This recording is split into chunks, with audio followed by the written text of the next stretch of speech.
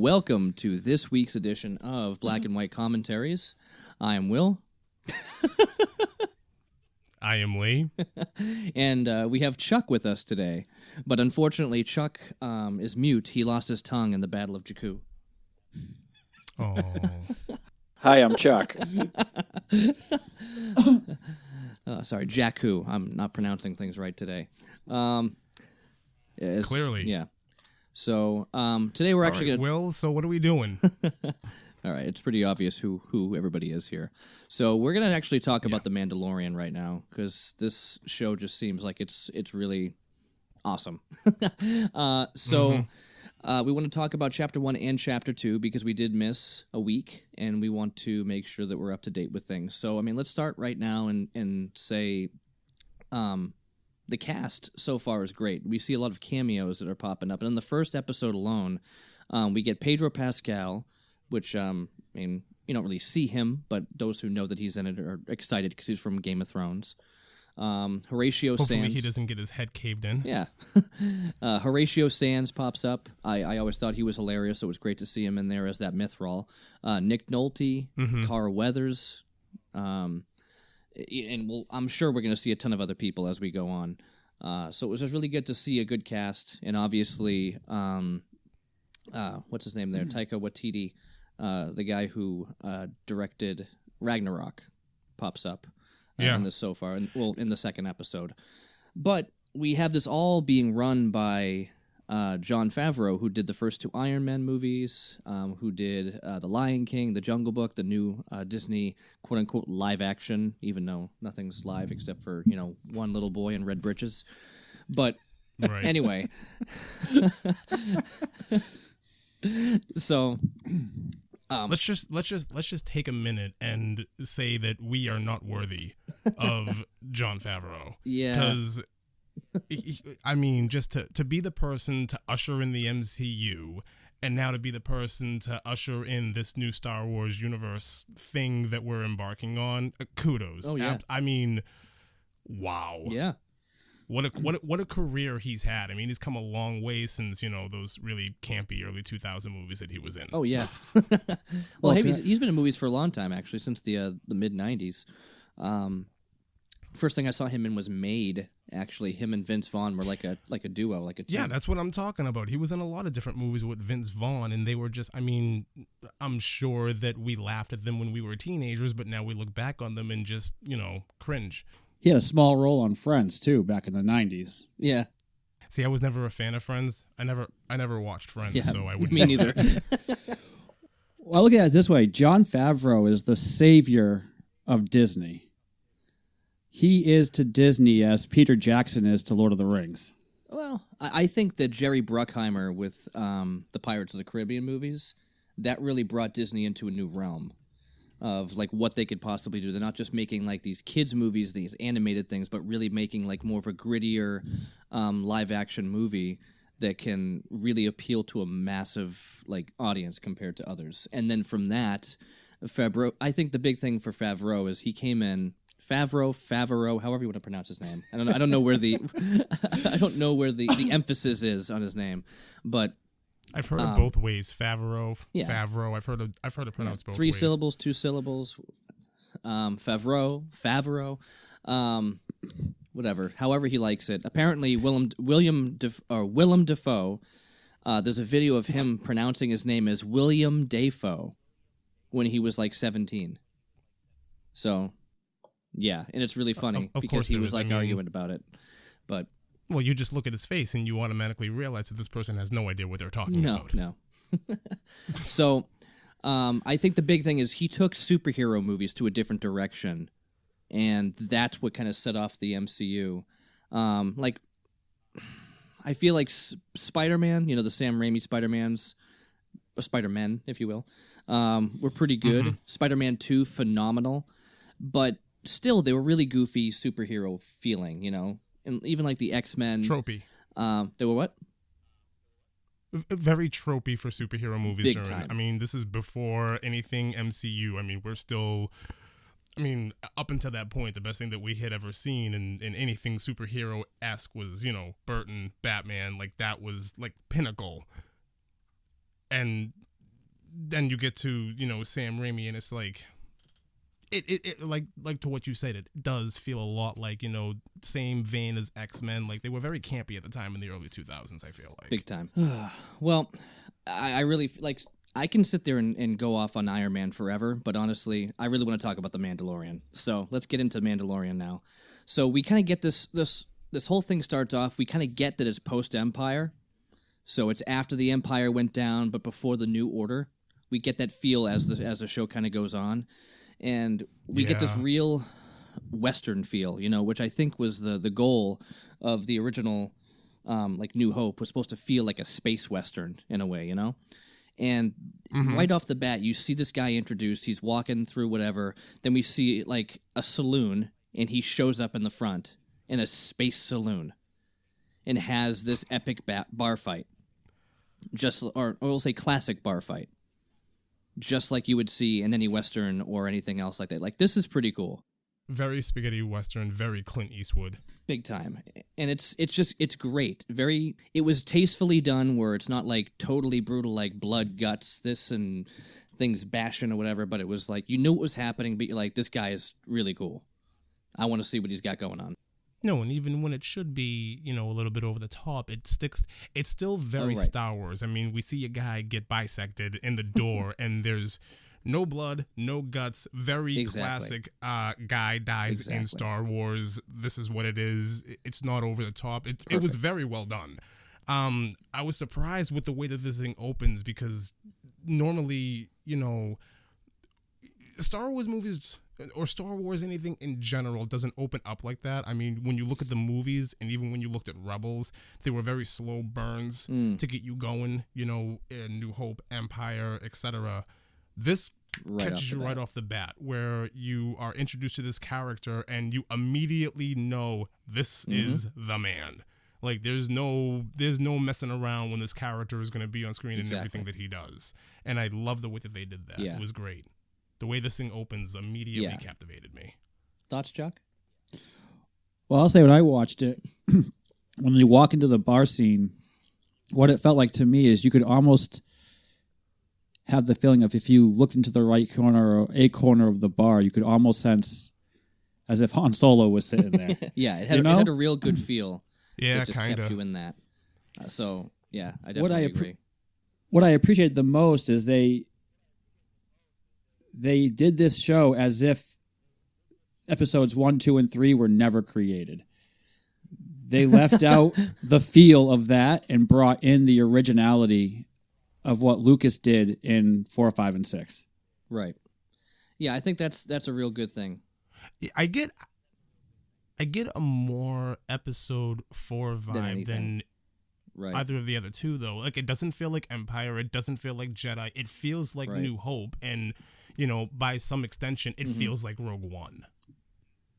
Just the atmosphere and the way that the camera angles are and the filters that they're using, that's what it feels like to me anyways. Definitely.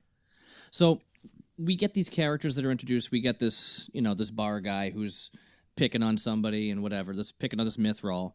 And he gets upset, you knocked over my drink, whatever. And he says something. It bugged me because it took away the mystique of the most offensive curse word in the Star Wars universe was destroyed here. So if you recall, when C-3PO, when the whole gang was in Cloud City on Bespin, C-3PO sees another protocol droid and says, "Oh, look, it's nice to see a familiar face." And the droid looks at him and goes, "Ichuta," and then walks away, and he goes, "Oh, how rude." So we hear this character here say, "Ichuta, Mando." And they use subtitles explaining he just said, "Hey, Mando." And I was like, really? So all that protocol droid said to him was, "Hey"? That's so lame. It actually really bugged me. I mean, I'm actually sure that if you did you actually go back to Empire and watch that scene to figure out what he said? Oh, it's totally the same thing. Like, that's one of my most memorable lines from that movie, and I checked it again just to see, and I'm not the only person who says the exact same thing I just said. The internet was in an uproar about it, apparently. Unless Unless it was one of the 6 million forms of communication that C-3PO did not understand. And that's why he said how rude, because he was saying something he didn't get. It's like, It was, oh, it was a misinterpretation. nice to see you. He just goes, hey. And he goes, oh, that's rude. All he said was, hey. Okay, so we get through that. But yeah, it definitely feels... It feels like an old school Star Wars film, and that's what's awesome about it. It's got that grit, that...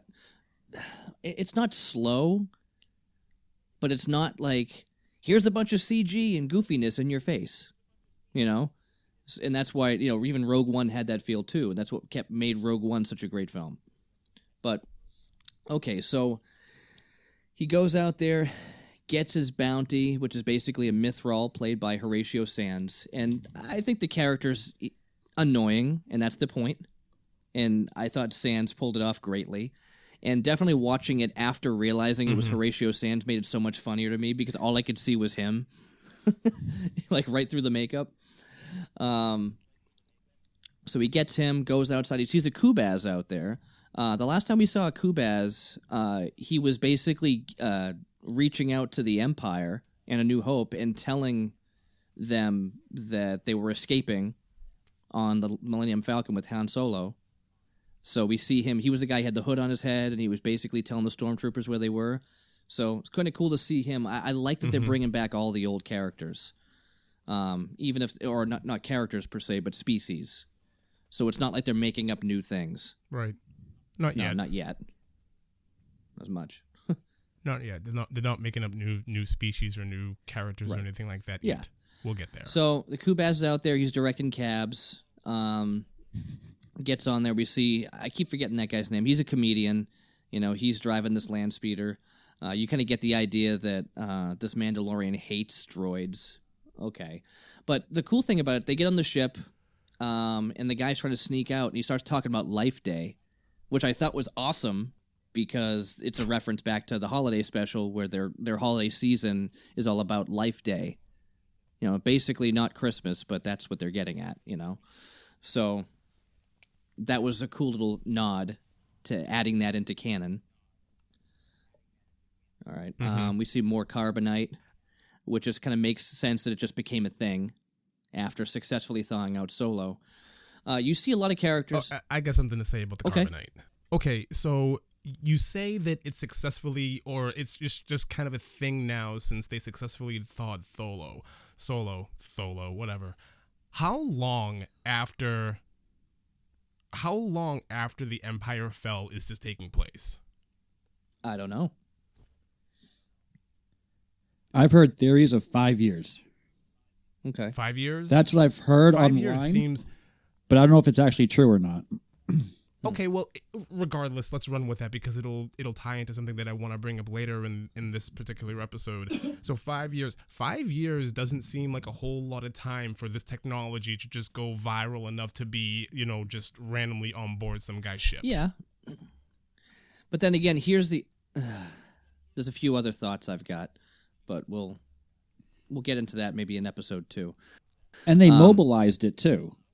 I mean, it was a huge contraption on the Cloud City, and now it's in this small little thing on a small ship. Exactly. Right. It's massive on Cloud City, and now it's, like you said, Chuck said, it's mobilized now, and I'm inclined to agree with the 5-year theory, because, we'll get to it later, but we have, these rogue, last remnant stormtroopers that are all dirtied up. They look like they've been through hell. Like they just got out of battle. We have, an Imperial general, some kind of officer, commander, whatever you want to call him. It doesn't seem like it's been that long. No, it's. I'm just saying I don't have I'm not saying this because I have a problem with it. It's just something. It's just something weird that I noticed. And I'm wondering, is this Disney doing their own thing, or is this something in a book that we're not privy to right now? Because I don't know much about the extended universe. Right. I think I'll be the first person to admit that. So from what I've heard from a friend of mine who has read a lot of the books, at one point I asked him a question. I asked him a random question. I'm not going to get into it now. But he started talking about the Mandalorians and explaining different things about Beskar Steel and this and that. And I'm like, oh, cool. And this was probably 15, 16 years ago I had this conversation with him. And I'm like, oh, there's actually like a whole story about Mandalorians? Cool. So I'm pretty sure they've taken a lot of this Mandalorian history, this, religion, that, as we find out later on, that's basically what the Mandalorians are, is they're a religious group that basically worship armor and weapons. So right. I'm really interested in hearing more about that. The big thing that we have to remember is that although Jango Fett and Boba Fett wore Mandalorian armor, they weren't necessarily Mandalorians. We don't really know anything about them. We might hear references to them at some point in this series. I seem to remember at least one other character in Empire that was dressed up like in that armor. In Empire? When they're It was a scene where Vader was sending out a bunch of bounty hunters to right, and you saw Bosk, you saw IG-88. You saw the toilet paper head guy. But there was another character. Or maybe it's in one of the newer editions that's been all advanced and Lucasized and whatnot. But I swear there was another character there that was dressed up exactly like Boba Fett, but just it was different colors. And I was like, ooh, that's interesting. Yeah, wasn't it the bounty hunter in Attack of the Clones that was going after? Well, that wasn't a Mandalorian. At least not Mandalorian armor. But yeah, that was a bounty hunter. But that was one of those... wasn't that Jango Fett? What's that? Wasn't that Jango Fett? No, I think he's referring to the one in the beginning that was going after Padme, like the very beginning of Episode 2. That was completely different armor. Oh, yeah, completely different armor, but that was a... And that was like a shapeshifter and everything else. And a changeling. Yeah. Yeah. I don't know. I'm interested in seeing where it goes. I can make guesses all I want, but I'm really excited to see all of these backstories start to come into the works and the way that they're doing it.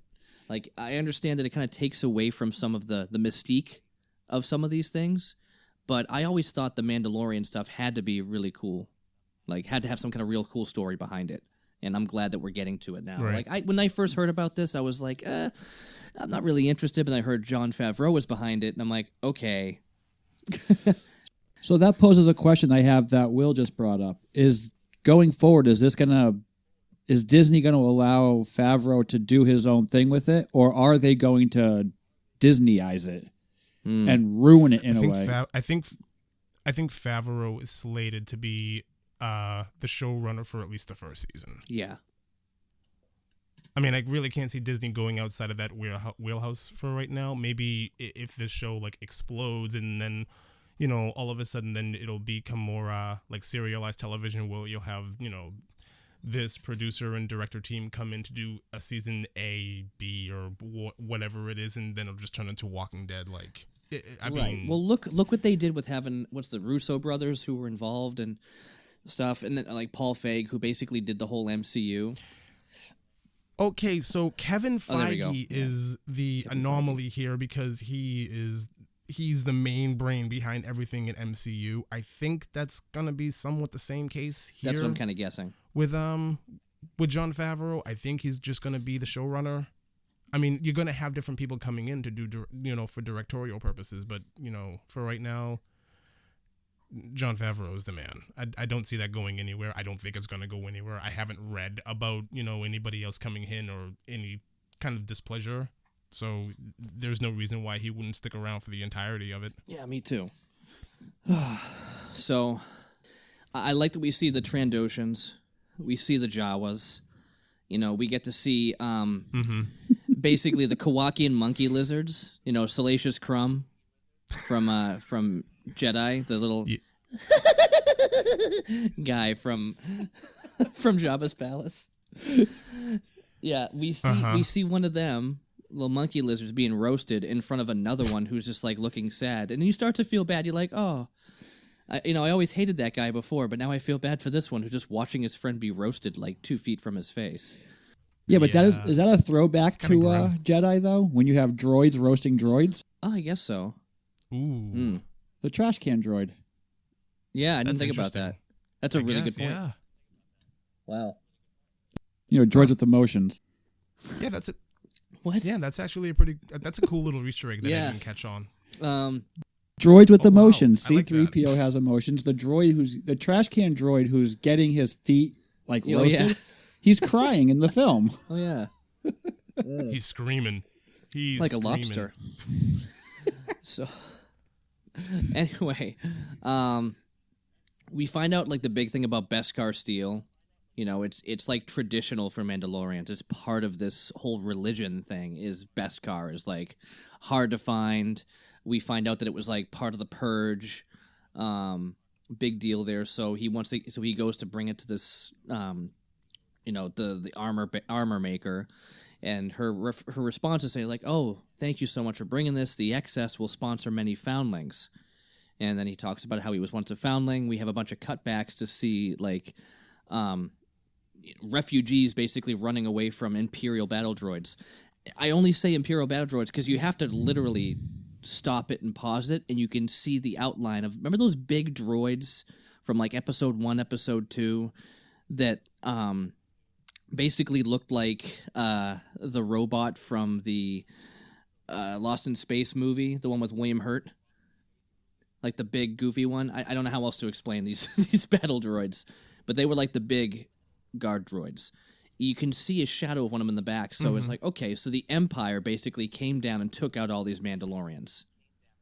And they say foundling, I'm just assuming it's like these kids who were left without a family and were brought into it, and they're trying to slowly rebuild this Mandalorian faith. That's my opinion.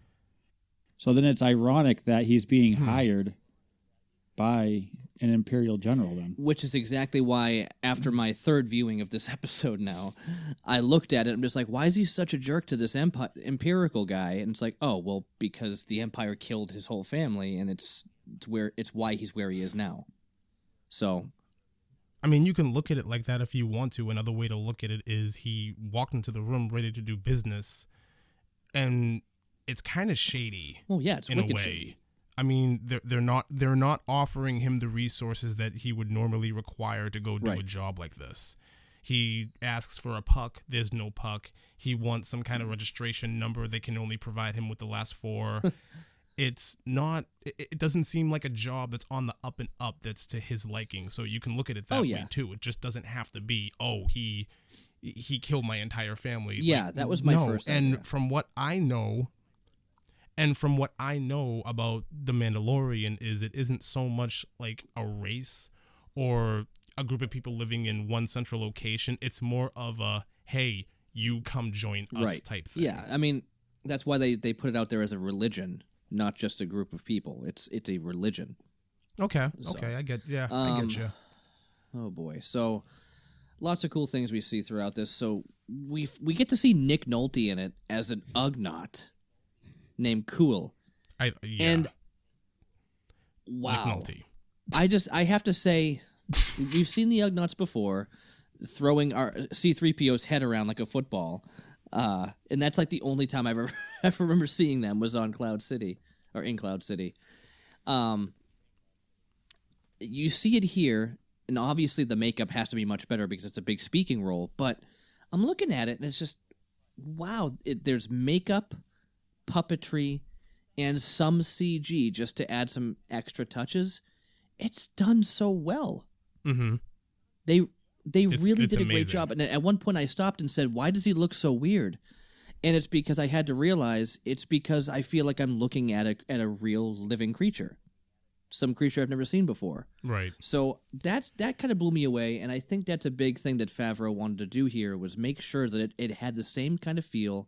It wasn't overly produced with CG, because that's what, in I think all of our opinions, ruined the prequel trilogy, was the excessive amount of CG added to every single scene. It doesn't just ruin the prequel trilogy. It ruins the original trilogy after Lucas got done with them. When they rebooted it, it was pretty bad. Well, they rebooted it a bunch, like 97. It was horrible. Is when they first rebooted it and added all. I don't know if you remember, but I remember in 96 or 97 when I saw New Hope. Me too, 97. In the theater. And the first thing, and when you're making your way to port, when Oh, Luke I know. And Obi-Wan And they added... And the droids are making their way to port, and they added... an entire scene of all this goofiness. Jawa's hanging from this big beast. Yeah. The part that ruined it for me is at the very end of Jedi. Oh, Anakin? With Anakin. Yeah. Oh, here we go. In the original, that was that guy's only scene, his only claim to fame for Star Wars. Now he's cut out of it. I can top it. I can top it. It's when they added in Jar Jar screaming Misa free at the end of Jedi. It's when they made Darth Vader said, "No. No," as he throws the Emperor down the hole. We could go on for days. They added it somewhere else, though. Well, you know what's funny? I mean, I'm going to talk about Sith for a second.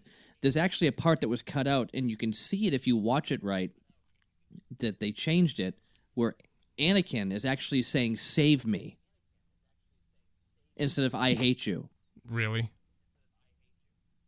Yeah. What? So it changes the whole feel of it. If you can watch a video about it.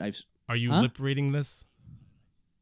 Are you lip reading this? No, I was watching a video about it, and it was actually, they said that was a part that was in there, but they never actually put it out anywhere. But he says, "Save me," and then he's like, "I tried, but blah blah blah." But they cut that out, so it all just made him just like, "I hate you, get away from me," and he's like, "You, my brother Anakin," blah blah blah. But yeah, like he actually reached out and said, "Save me." Could you imagine if that actually made it to like theatrical?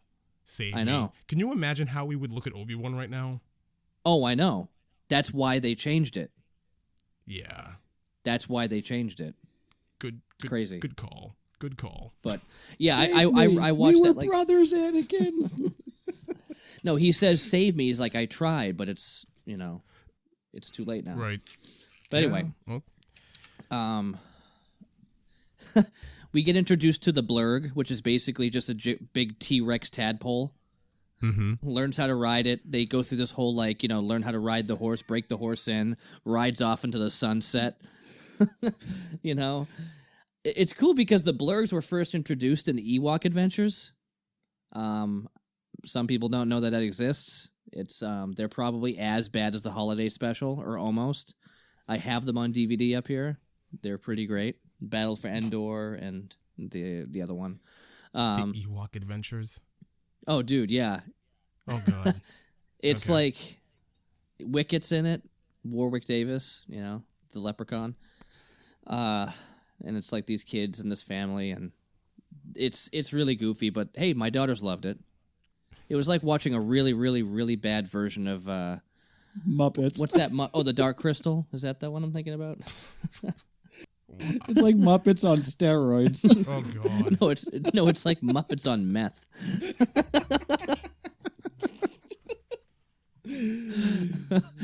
What's crazy is Jimmy, the guy who created the Muppets. Oh, Jimmy Henson actually helped create the puppetry for the original Star Wars. Yeah, he did. So it fits. Yoda. Makes sense. Yoda. Well, Frank Oz. Kermie. My little green frog you are. Yeah, so we see him right off there get this, and he starts. He talked about the mythosaur, which is cool. So the insignia that we've always seen for Boba Fett is actually the skull of a mythosaur. But Quill, whatever, he's cool. He's pretty cool.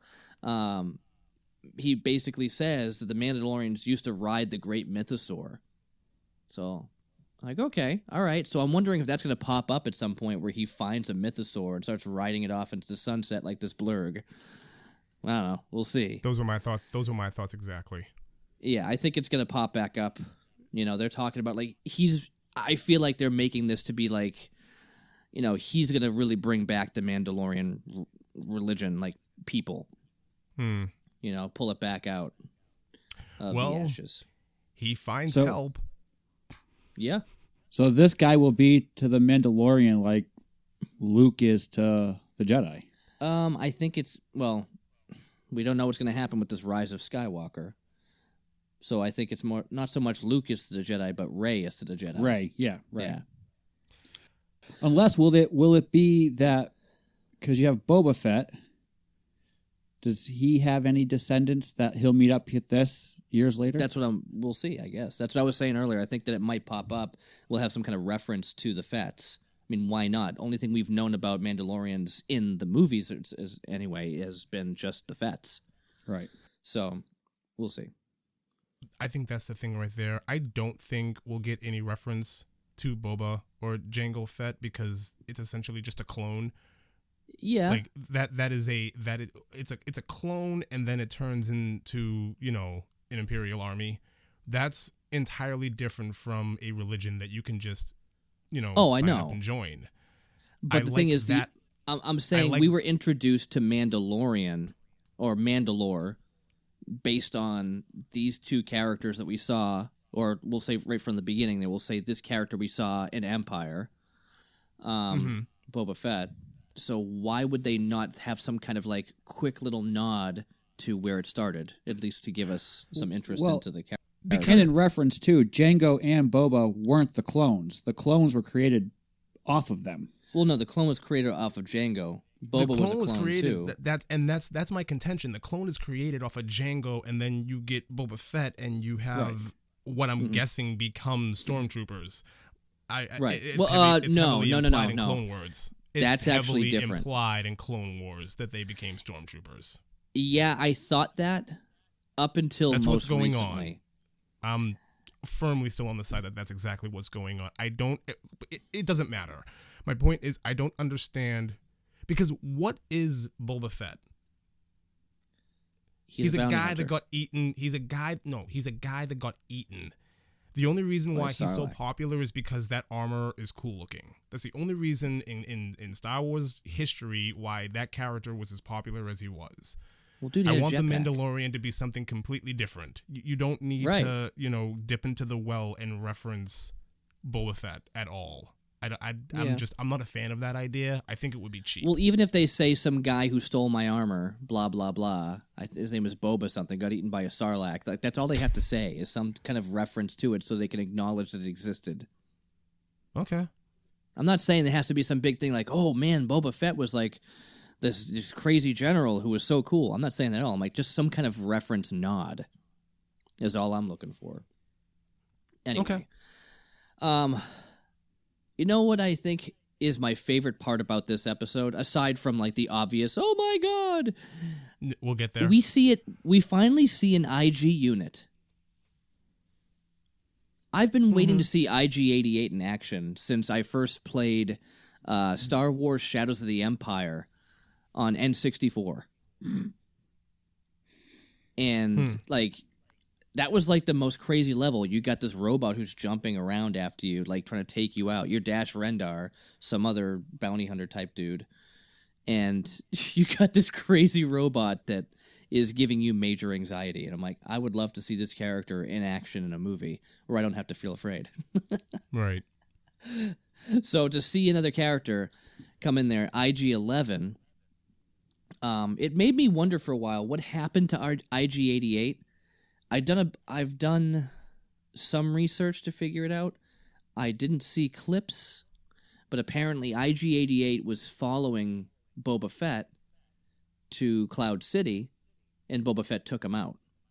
Huh. And the scene where you see the Ugnaughts throwing C-3PO's head around, you see a dead IG-88, like totally deactivated, just sitting there in the pile of garbage. Oh wow. I'll have to watch it again now just for that scene. Me too. I haven't had a chance to watch it again just to find that. But you see him just sitting there. But I wanted to see if there were other parts, but I haven't had a chance to look. But apparently that's in there. So IG-11. Okay, so we had the 88, and then we have an 11 still around. So okay, we get to see him out there, and he's doing this. Go ahead, Chuck. I'll let you take the IG scene. You guys are going to both hate this because you ripped apart a great movie, in my opinion. But this droid is a cleric from Equilibrium. He knows the gun kata. Every move, every shot he takes is straight out of Equilibrium. Yeah. It's cool. Oh boy. And I have to laugh because I was talking to Lee about, he sent me over a link to listen to your podcast for the Equilibrium, and I actually like the movie. And I was like, don't ruin it for me. Really? Let me ask Different you a question. movie, but When is the first time you saw it? the first time I saw it, Yeah. the year it came out. The year, and to you it still holds up today?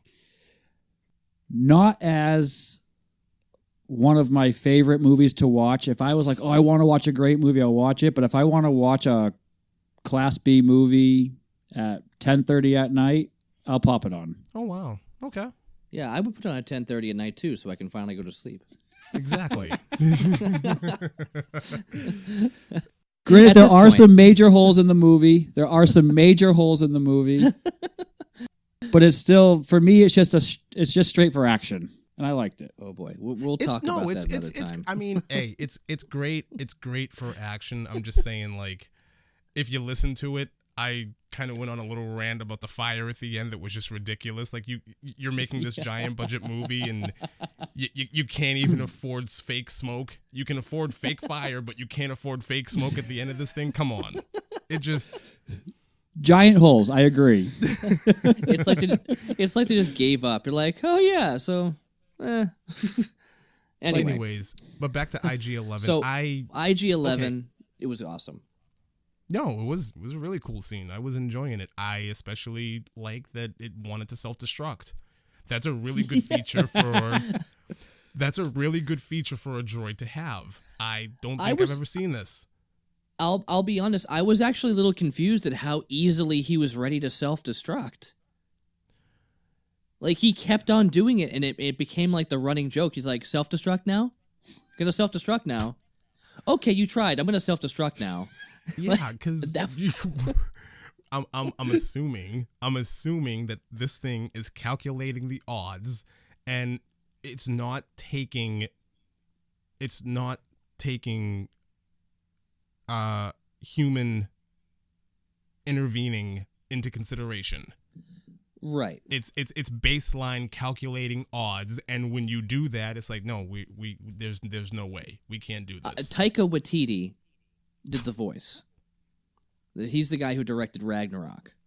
Mm-hmm. Very goofy guy, and I thought he clearly just wanted to be a part of this and had fun with it. I forgot which of my friends said it. Probably was it you, Chuck? What? That we should have had Mr. Feeney. Mr. Feeney's voice would have been great. That was me. Okay. No, yeah, because you told me that, Lee. Yeah.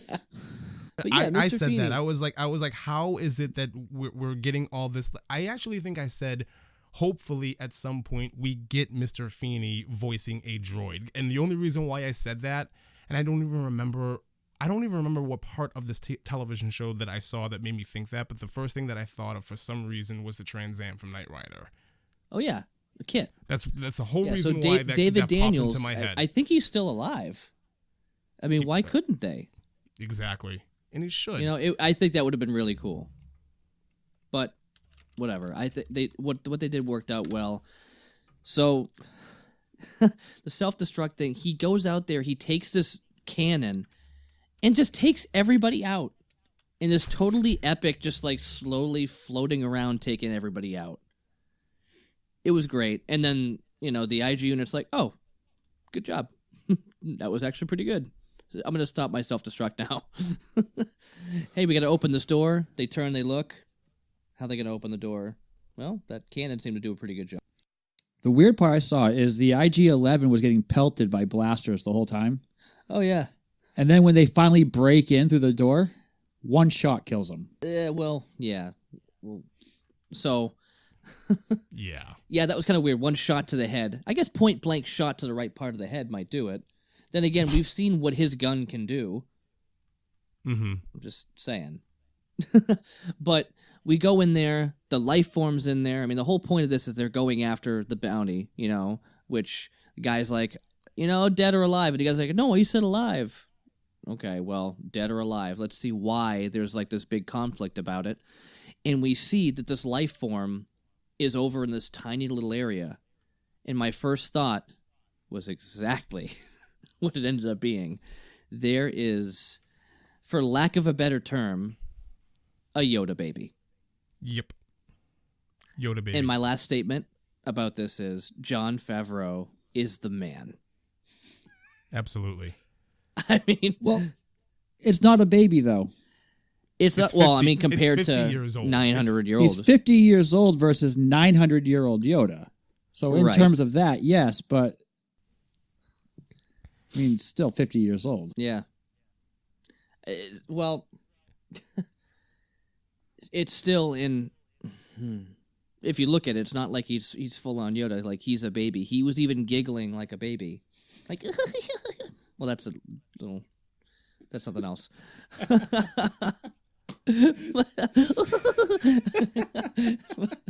But yeah, it's basically a baby Yoda. We've never been told, and so this is what opened the whole thing up for me.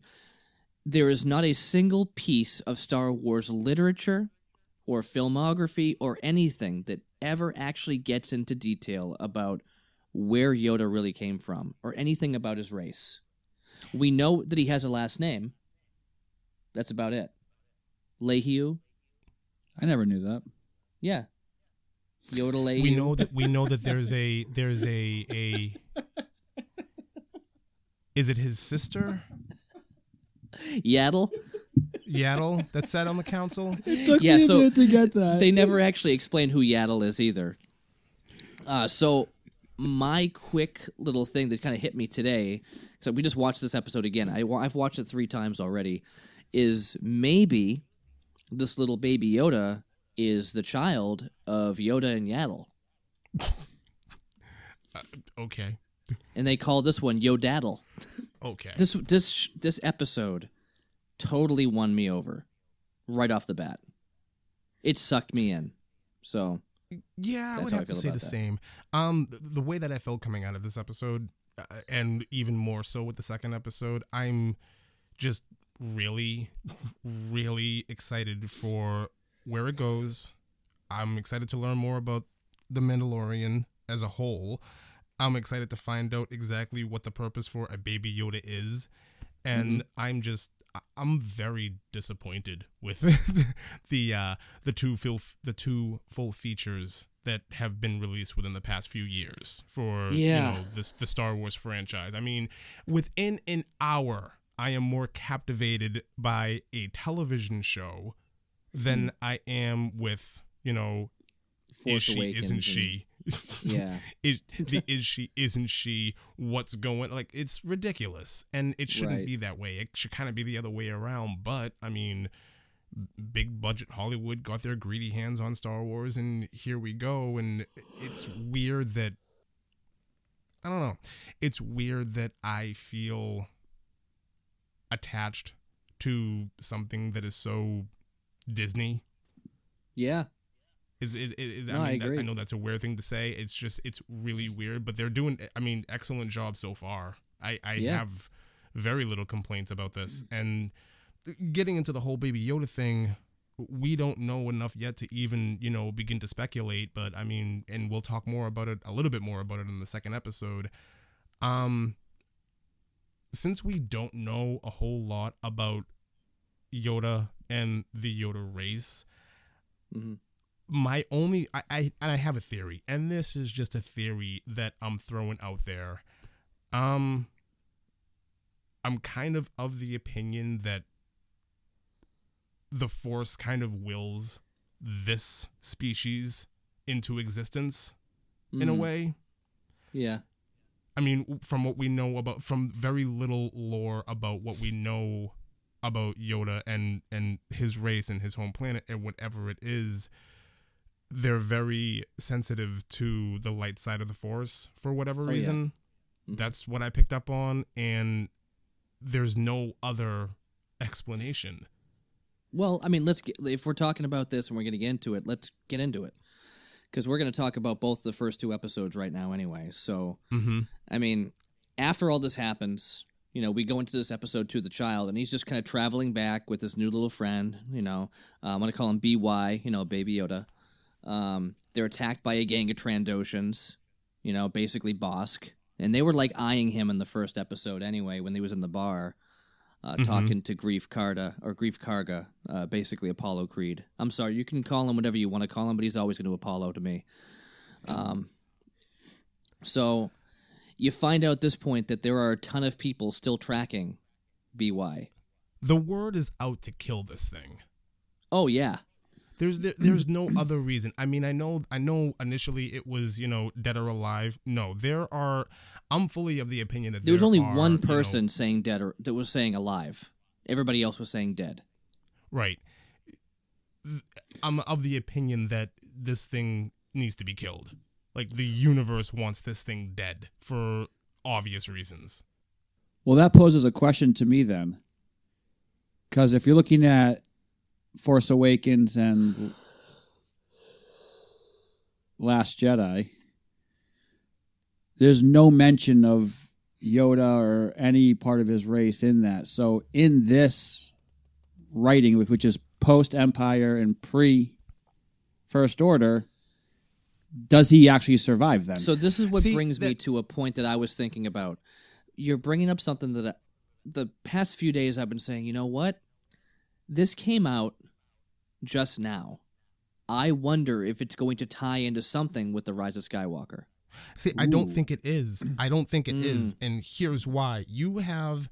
So the Empire falls, right? And Luke is doing his thing out there.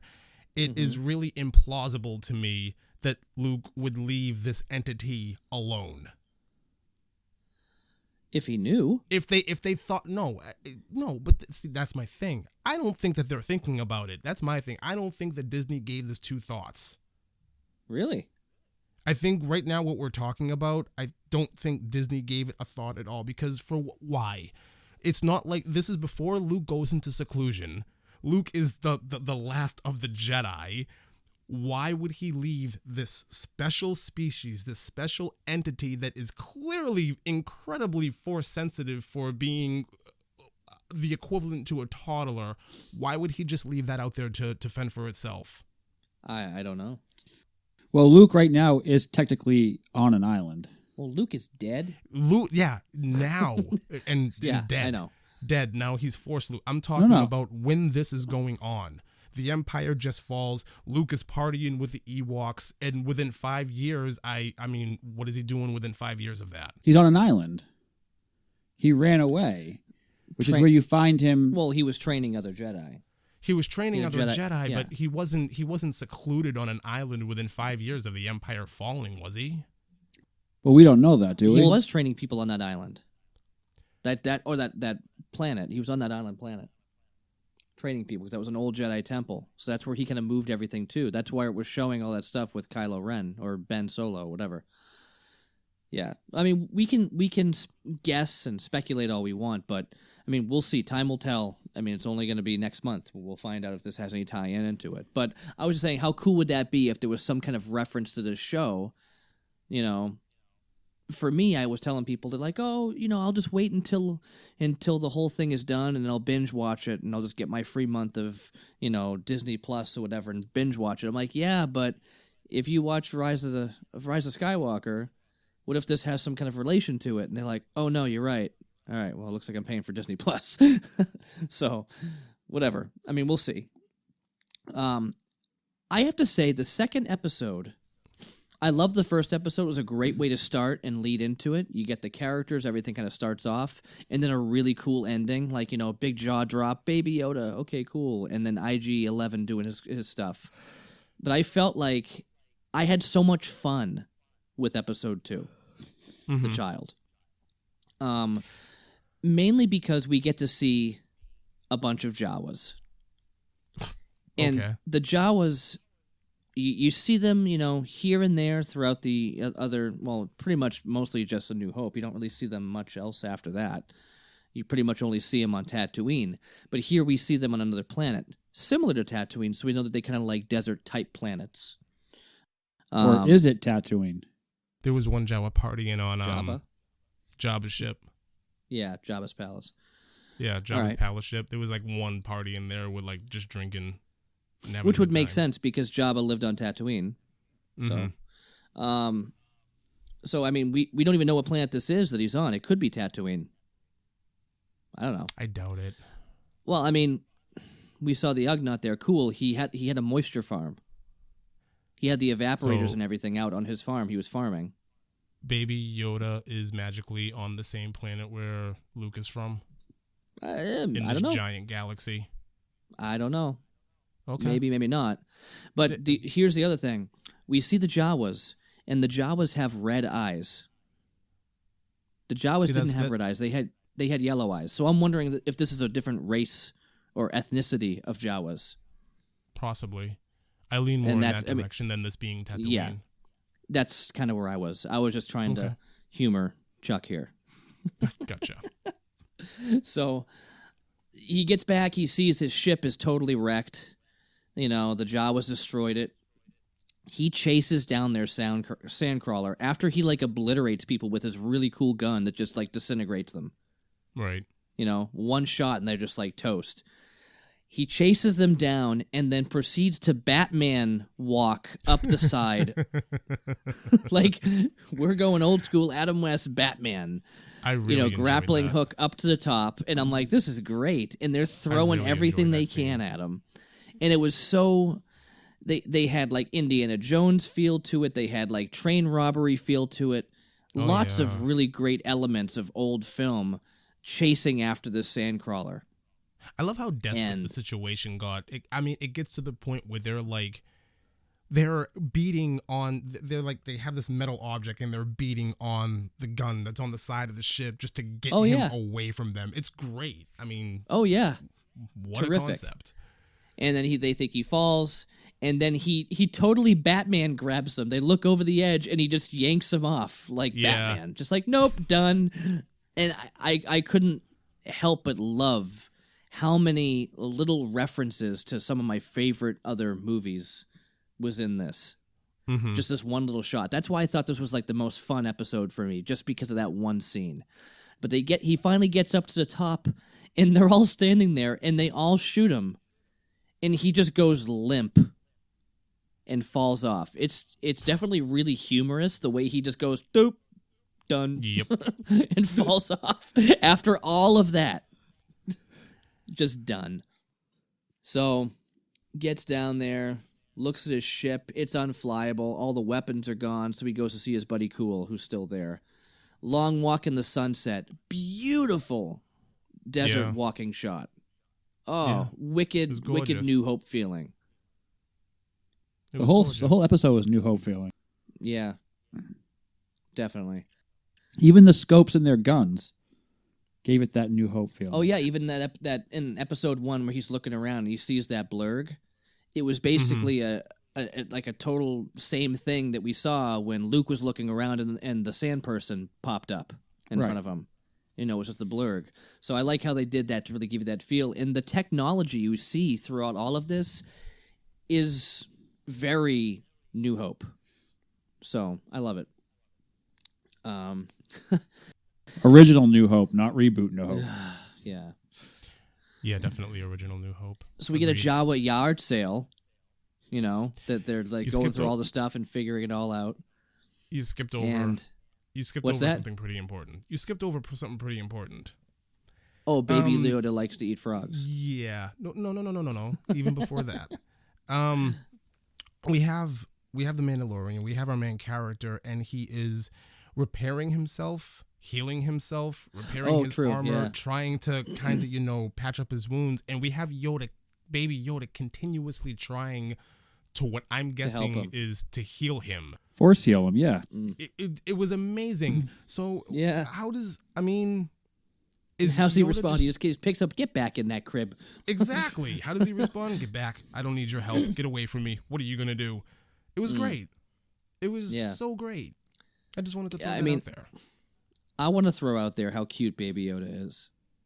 He's a little mogwai. A little Yoda Mogwai.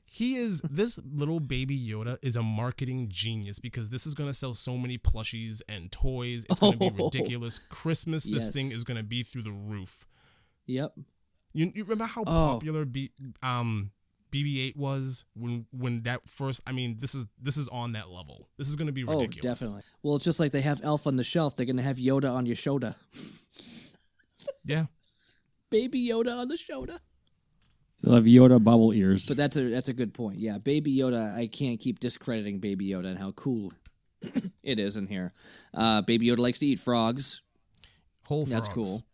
Yeah, whole frogs, just like swallows it whole, and then giggles. Little cute little giggle. I mean, whatever. This Baby Yoda can get a bunch of grown men to go, "Oh, he's so cute."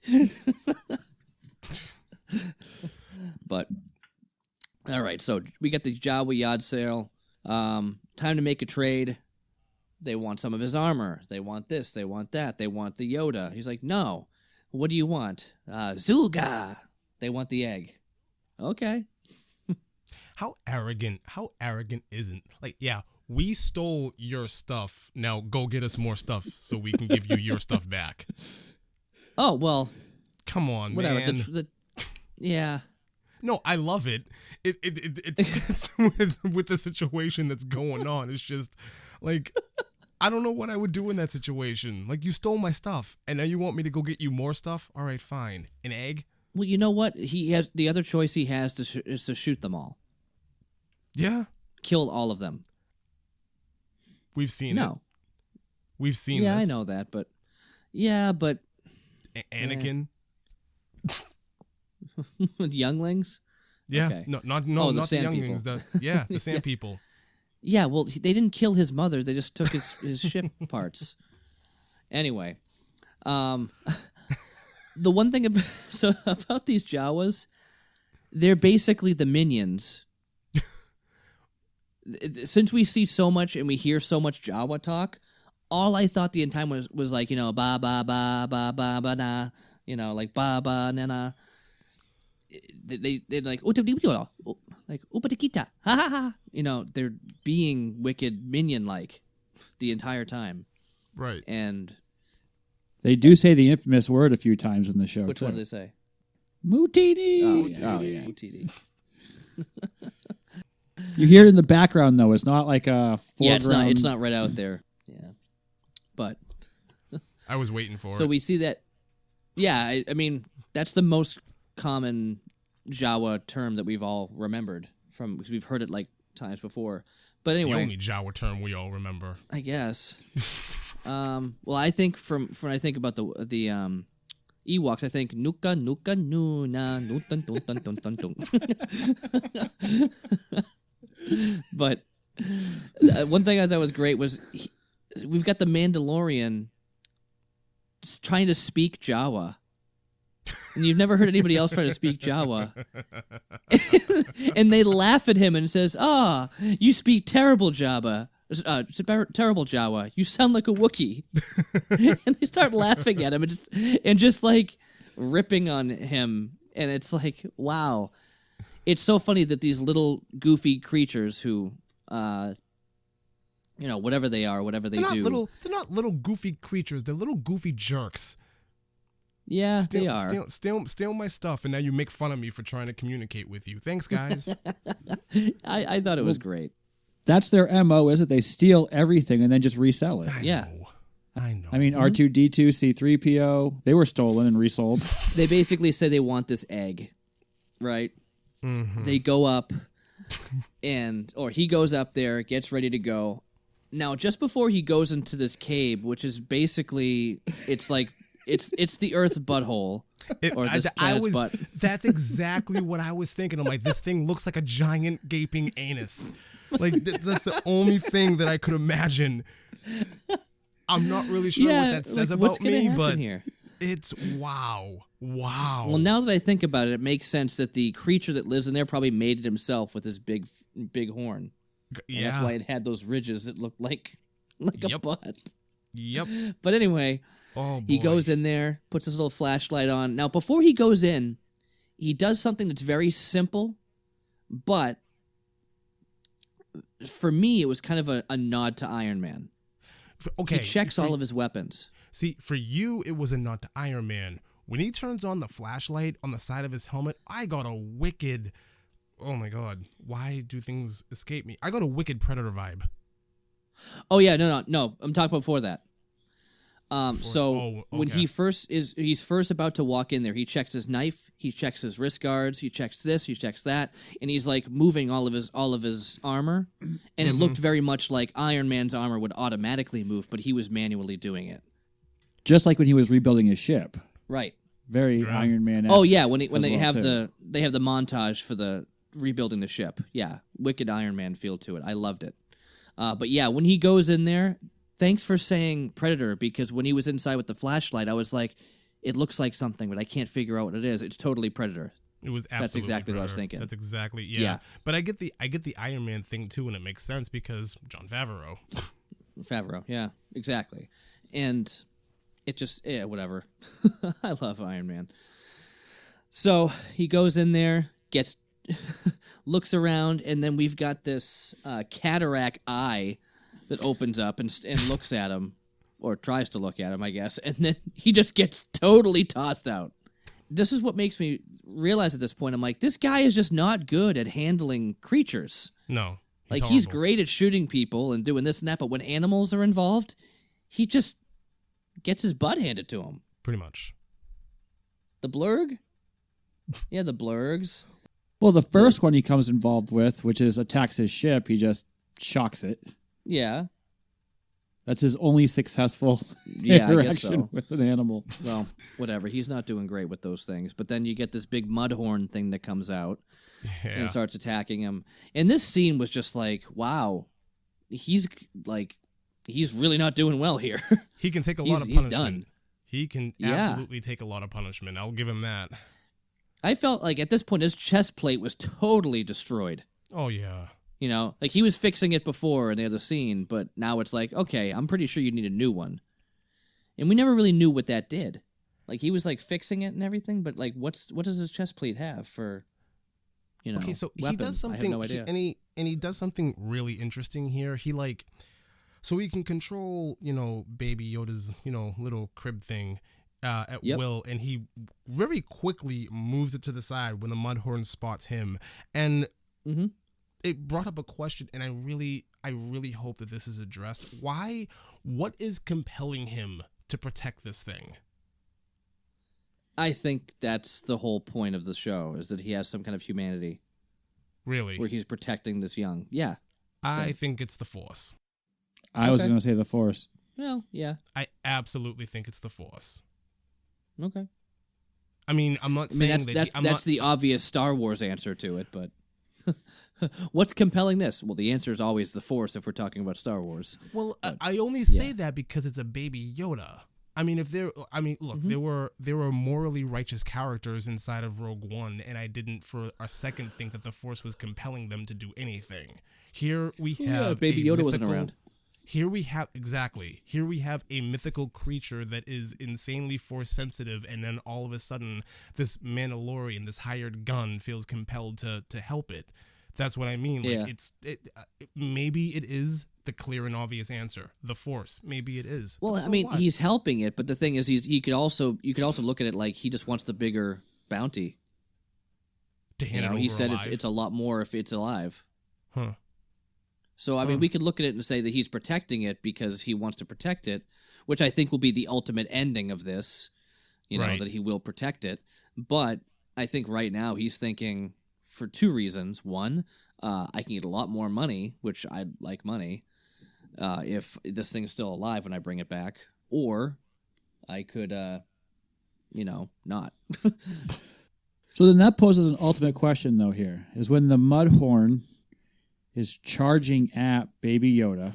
Yeah, and he moves him out of the way. Well, he throws the tracker device that Baby Yoda is drawn to, that the crib itself is drawn to. I didn't throw it. He just controlled it with his thing. Well, that's what I'm saying. However he does it. Why couldn't Yoda force move himself out of the way Because we didn't realize that was a thing yet. until 30 seconds later? Until 30 seconds later. I kind of get what he's asking and why he's asking it. I think I'm I mean, because Yoda does it to him. No, I'm Yeah. of the opinion that this baby Yoda really is taking a second to catch on that this is a dangerous situation. I mean, for a little Right. while there, he kind of has a confused look on his face, like he really doesn't understand what's going on. And then Right. only when, the Mandalorian is on the ground and just ready to be pummeled, then he does something. yeah. I mean, the situations before that, the Mandalorian was kind of bouncing around, doing his thing, getting pretty knocked around, but still getting back up and continuously trying. Now we're in a dire situation where something has to be done. And finally, I think that's when Baby Yoda recognizes that something has to be done. All the times before that, it was very, what do I do? What's going on? I don't know. It was a lot of confusion on his face. That's my opinion of what Right. was going Yeah. on in that moment. What I did appreciate with this part, though, is you kind of see it a little bit in Empire, but you see when you're getting used to using the Force, what a toll it takes on your body when you actually use it. Yeah. Because even Luke in Empire kind of gets worn out trying to raise his X-Wing, Right. but not to this degree where it knocks him out for hours. Yeah. Yeah. And I think that's what Jon Favreau did that was well. He took out some small parts of the Star Wars universe and magnified it, but not too much where it overwhelmed the show, but just enough where you're like, oh, that makes sense. Yeah, absolutely. So he's getting damaged, and we see the Mudhorns like about to take him out like completely, and then Yoda does his cool thing. You see the Mudhorns slow down and like struggle, and then you look back and there's Yoda or Baby Yoda with his little little digits there, holding his hand up and just pulling this thing up in the air. I was so ready for John Williams. Yeah. I was ready. I was so ready for if John Williams, if that music hit right here, I would have lost my mind. Star Wars theme? Yeah. Yeah, It yeah. should have happened. It should have happened. If it's gonna happen, and I can't imagine something of that not happening, like a remix, something score nod towards John Williams. I can't imagine that not happening in this show. I'm It's gonna surprised I'm happen, really surprised it wasn't. but it should have happened here. Like this is the moment. Right. Yeah. Yeah. So that's just me. exactly. But if it did, For me, watching this scene, I was half expecting at some point something to happen before it did. And then it did happen. The cool thing for me is, even though it did happen, after 30 years of Star Wars, I still got that, like, this is amazing feel. Yeah. yeah, Like, that's awesome. Yeah. yeah, absolutely. Yeah. I like how they put it all together. I don't know. I think it just So- it's a testament to how well the show like slowly built to this moment. Exactly. I mean, it's only 2 episodes in. It's the end of the second episode. And yeah, we're going to see this happen, that happen throughout. Exactly. And if but they're it didn't doing just so well to grab people the way they're doing it right now, but not just shoving it in your face, I'm really excited to see what the rest of the series is going to bring. absolutely. I mean, if it really wanted to do that, it would have like jumped off with like, here we go, here we are, and now magic. Like that could have happened in the first 5 minutes of this thing, but instead it happens at the end of the second episode. That's what I mean by slow build. It was very well Exactly. done. It Exactly. the perfect moment. It just the way that it was executed was fabulous. I really Yeah. enjoyed it. It was awesome. This was an amazing moment. It's a moment I'm not going to forget in television. That's for sure. Right. My thing would be hats off to Jon Favreau for this entire thing. Well, yeah. Mm-hmm. Absolutely. Yeah. So speaking of execution, this is the moment where basically the Mudhorn gets dropped. He stabs him in the head, grabs the egg, and hey, success. Let's go back. Gives the egg to the Jawas. They slice open their hairy egg Oh, and boy. enjoy the insides. Is The it Wonder Mop egg. is The it Wonder honey? Mop egg. What is that stuff? Is it honey? It's yolk. It's yolk? It's an egg. Okay. It's yolk? They're eating the egg. Ugh. Yeah. It looked like mustard honey. Yeah, honey mustard. They really like their honey mustard. That just was The reason why they really wanted that egg so bad was they ate a bunch of chicken earlier. it's just, And they were it's like, just, man, I wish we had some honey mustard to finish off this flavor. But hey, they were so pumped about that, and it's so funny because the Mandalorian just looks and like, are you kidding me? I just got this egg for you guys to slice it open and just like make a mess of it. I almost died. What's the matter with you? Exactly. What's the matter with them? That's my whole point. Like, come on. Like, I just don't like them. All of that stuff was worth one little egg. Or one big egg. The big egg. Big hairy egg. You're gonna yeah, exactly. All of the parts to this ship that you stole from me, it's worth egg yolk. Yeah. Yeah. Okay. Sure. I'm running with it. Which the funniest part for me, which I just thought of this now after replaying the scene in my mind, is when he's taking off, all I can think of is I was like, what does this scene remind me of? If you go back, it's Star Wars version of The Grinch. He has the sleigh with his giant pack of all his gifts on the back of it, and this little dog creature pulling him along. And he's off to Mount Crumpet to dump it. Yeah. Okay. So yeah, it was kind of funny. Like he got all of his parts back, and they're on this sled that they're bringing back.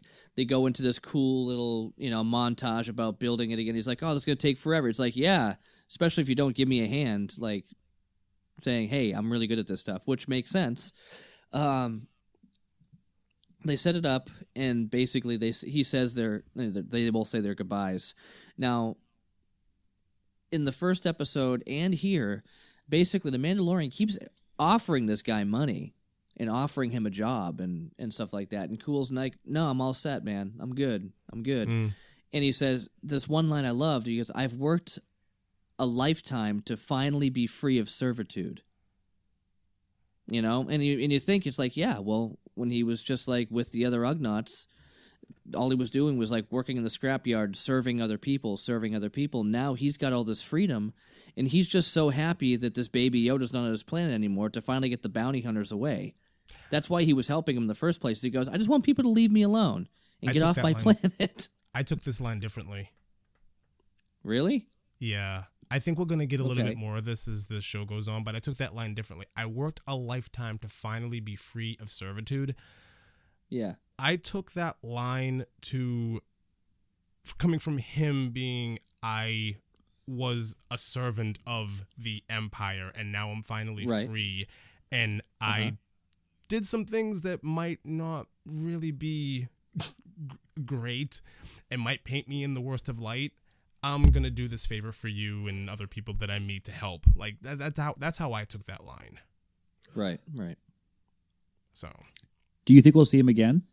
I think we will. Yeah, absolutely. Could these two be like a Luke and Obi-Wan relationship? You think the older with the younger kind of help each other out? If Lee's theory about why the Mandalorian is helping Baby Yoda and it's about like a humanity thing, I could see that. Yeah. I could see, I could see,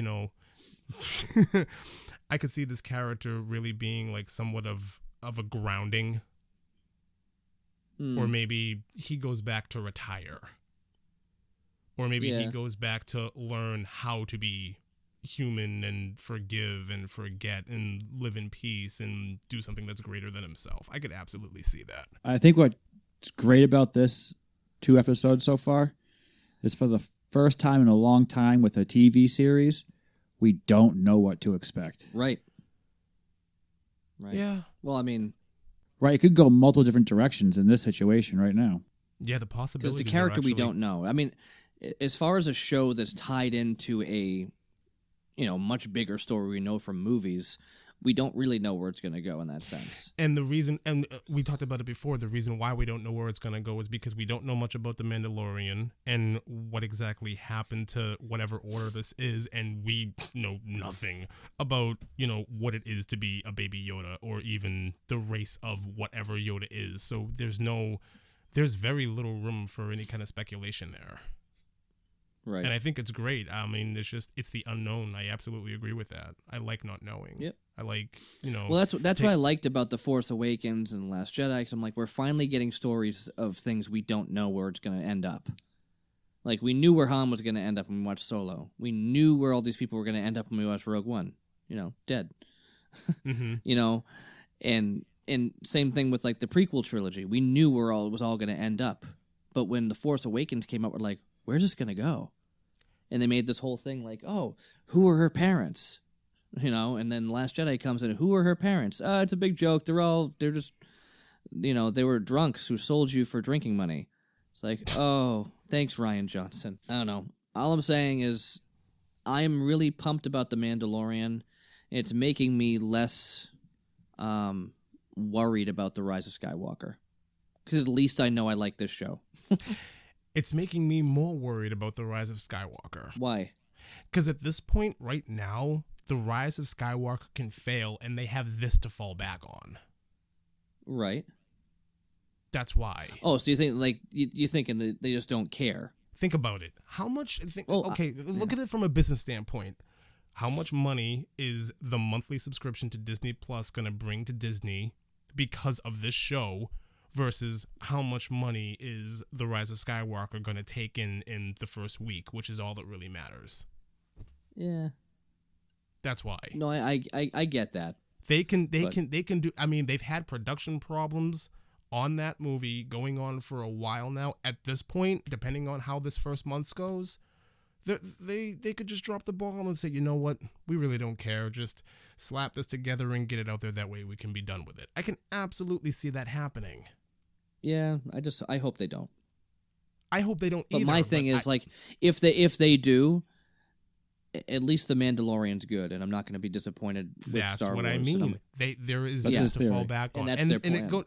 It goes both ways. I mean, Disney could absolutely fumble with The Last Jedi, and it's okay on both ends. It's okay for them because they have this, and it's okay for the fans because we have The Mandalorian. So, I mean, in one way, I'm more skeptical that movie's going to be any good.